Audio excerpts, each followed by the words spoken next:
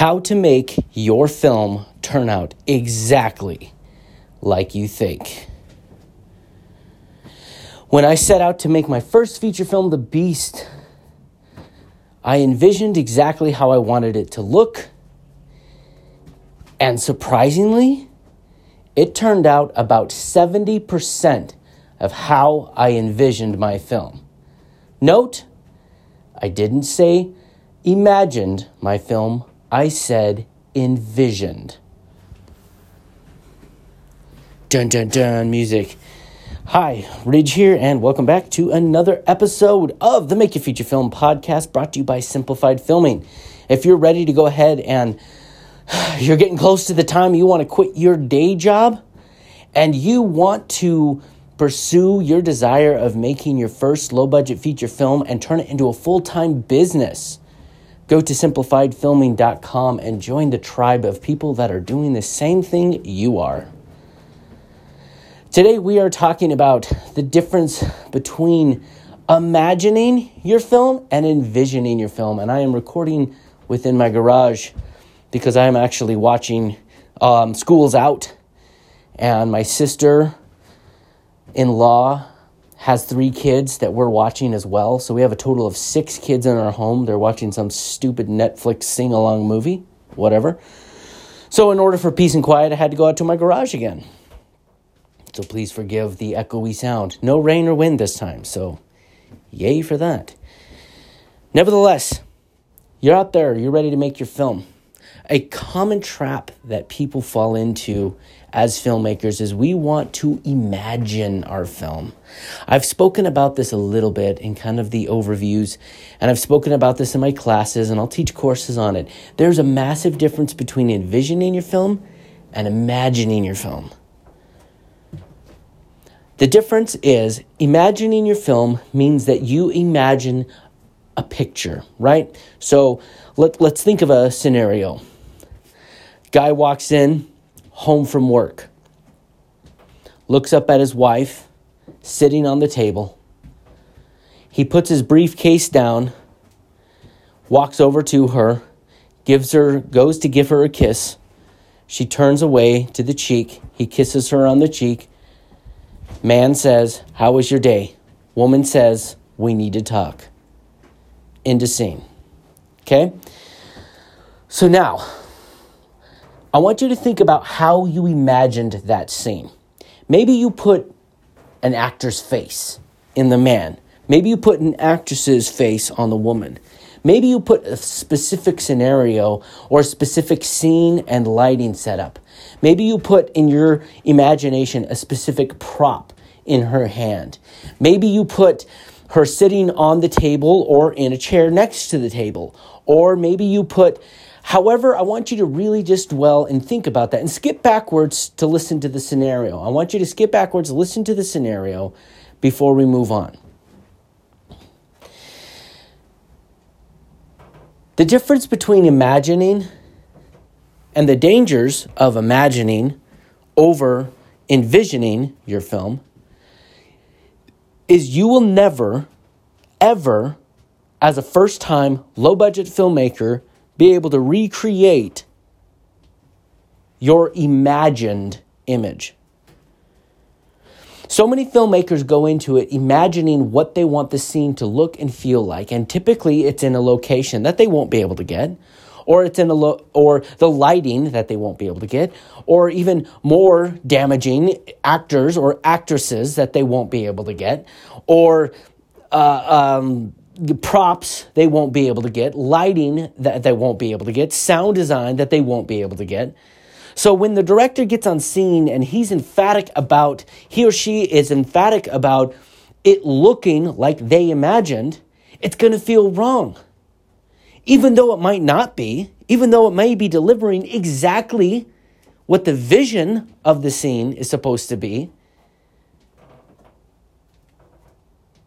they're going to feel like something's wrong. And they're going to be one of those dumbass directors with their heads up their butts that's going to run around set like a chicken with their head cut off. I don't know how you get your head up your butt if it's cut off, but nevertheless, they're going to run around constantly trying to redo things So that way they feel until they accomplish how they imagined it. You have to envision your scene. Do your best not to think about the lighting, the actors' faces. Just think about what needs to happen to tell this story. So the guy comes in, sets his briefcase down. The wife is sitting on the table. That's slightly unusual, right? So that immediately sets off a discomfort. He goes over to give her a kiss and she turns her cheek. Again, what is the envisioning happening here? Don't imagine what happens. Envision what is happening. What's the vision of this action? He goes and he kisses her on the cheek. He steps back and says, "How was your day?" She looks at him and says, "We need to talk." So when you're on set and you go to film this, and guess what? Maybe you imagined Nicole Kidman and Tom Hardy to do this scene, but guess what? You got just some local actors, maybe your friend. And maybe the scene and the coverage isn't happening like you wanted it. What's most important is you understand what is happening in this scene.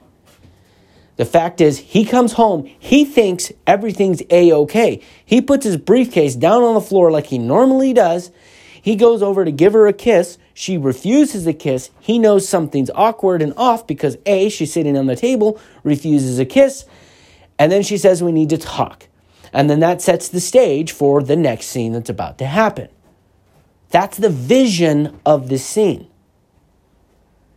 It's so, so important that you envision your film and not imagine it, because you're going to be fooled day by day as a filmmaker and as a low-budget filmmaker that can't just perfectly replicate how you're imagining it because you don't have the budget for it. You're not a Stanley Kubrick. You're not a Christopher Nolan. You don't get to do that yet. What you have to do is envision your film. Understand what needs to happen. So that way when an actor is just not delivering their line, but they can deliver a line if they change the dialogue, as long as the vision is still happening, that's all that matters. If you had to end up changing locations in the last second, because guess what? The neighbors got crazy and they said, "No, you can't shoot there." So you had to go shoot at your mom's place. As long as you understand what the vision of the scene is, it's okay. It doesn't matter. You can still get the vision of the scene done. If she can't end up sitting on the table because it's a card table, okay, figure out how to deliver the vision of that awkwardness. Maybe she's just sitting in the middle of the kitchen on a chair, and there's another chair sitting in front of them. See, the vision still happens. It's so important that you envision your film and not imagine it. You don't have the budget or the resources to do it, and you have to get your head out of your backside as a director and realize that you pretty much have to take what you can get and you have to make it work with that. As I teach in my 8-hour course, if you have a stick, see what you can do with that. You build your house with whatever sticks you find, or you can be one of those directors to sit there and hope and wait that all the material will finally come together to give you your exact film. But guess what? Most of those homes never get built. Do you hear about them? Yes. Guess why? Because they're so unusual and so unique. You have to be willing just to pick up a stick and say, how can I build my story with this? And the best way to start doing that is to practice. So here's a practical tip. I want you to take that scenario that I just wrote. Again, let me repeat it. Husband walks in, looks at his wife sitting on the table, drinking coffee. He sets his briefcase on the floor, walks over, goes to give her a kiss. She turns her cheek to him. He kisses it and says, "How was your day?" She looks at him in the eye and says, "We need to talk." I would love for you guys to make scripts of this and actually go and block this out. I would love to see people's different interpretation. And in fact, I'm going to do a video upcoming about blocking, and I'm going to do the same thing. So I want to challenge you to do that. Make sure you go to simplifiedfilming.com, go to my YouTube channel and subscribe, and make sure you email me your coverage of this.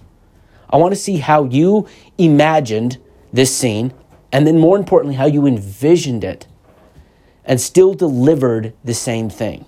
In different environments, different actors, different actresses, or two actors or two actresses, doesn't matter.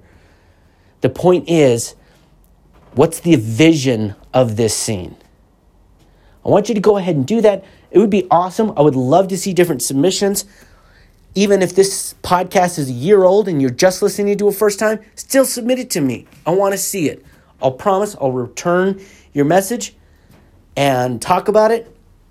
And in the meantime, always be creating.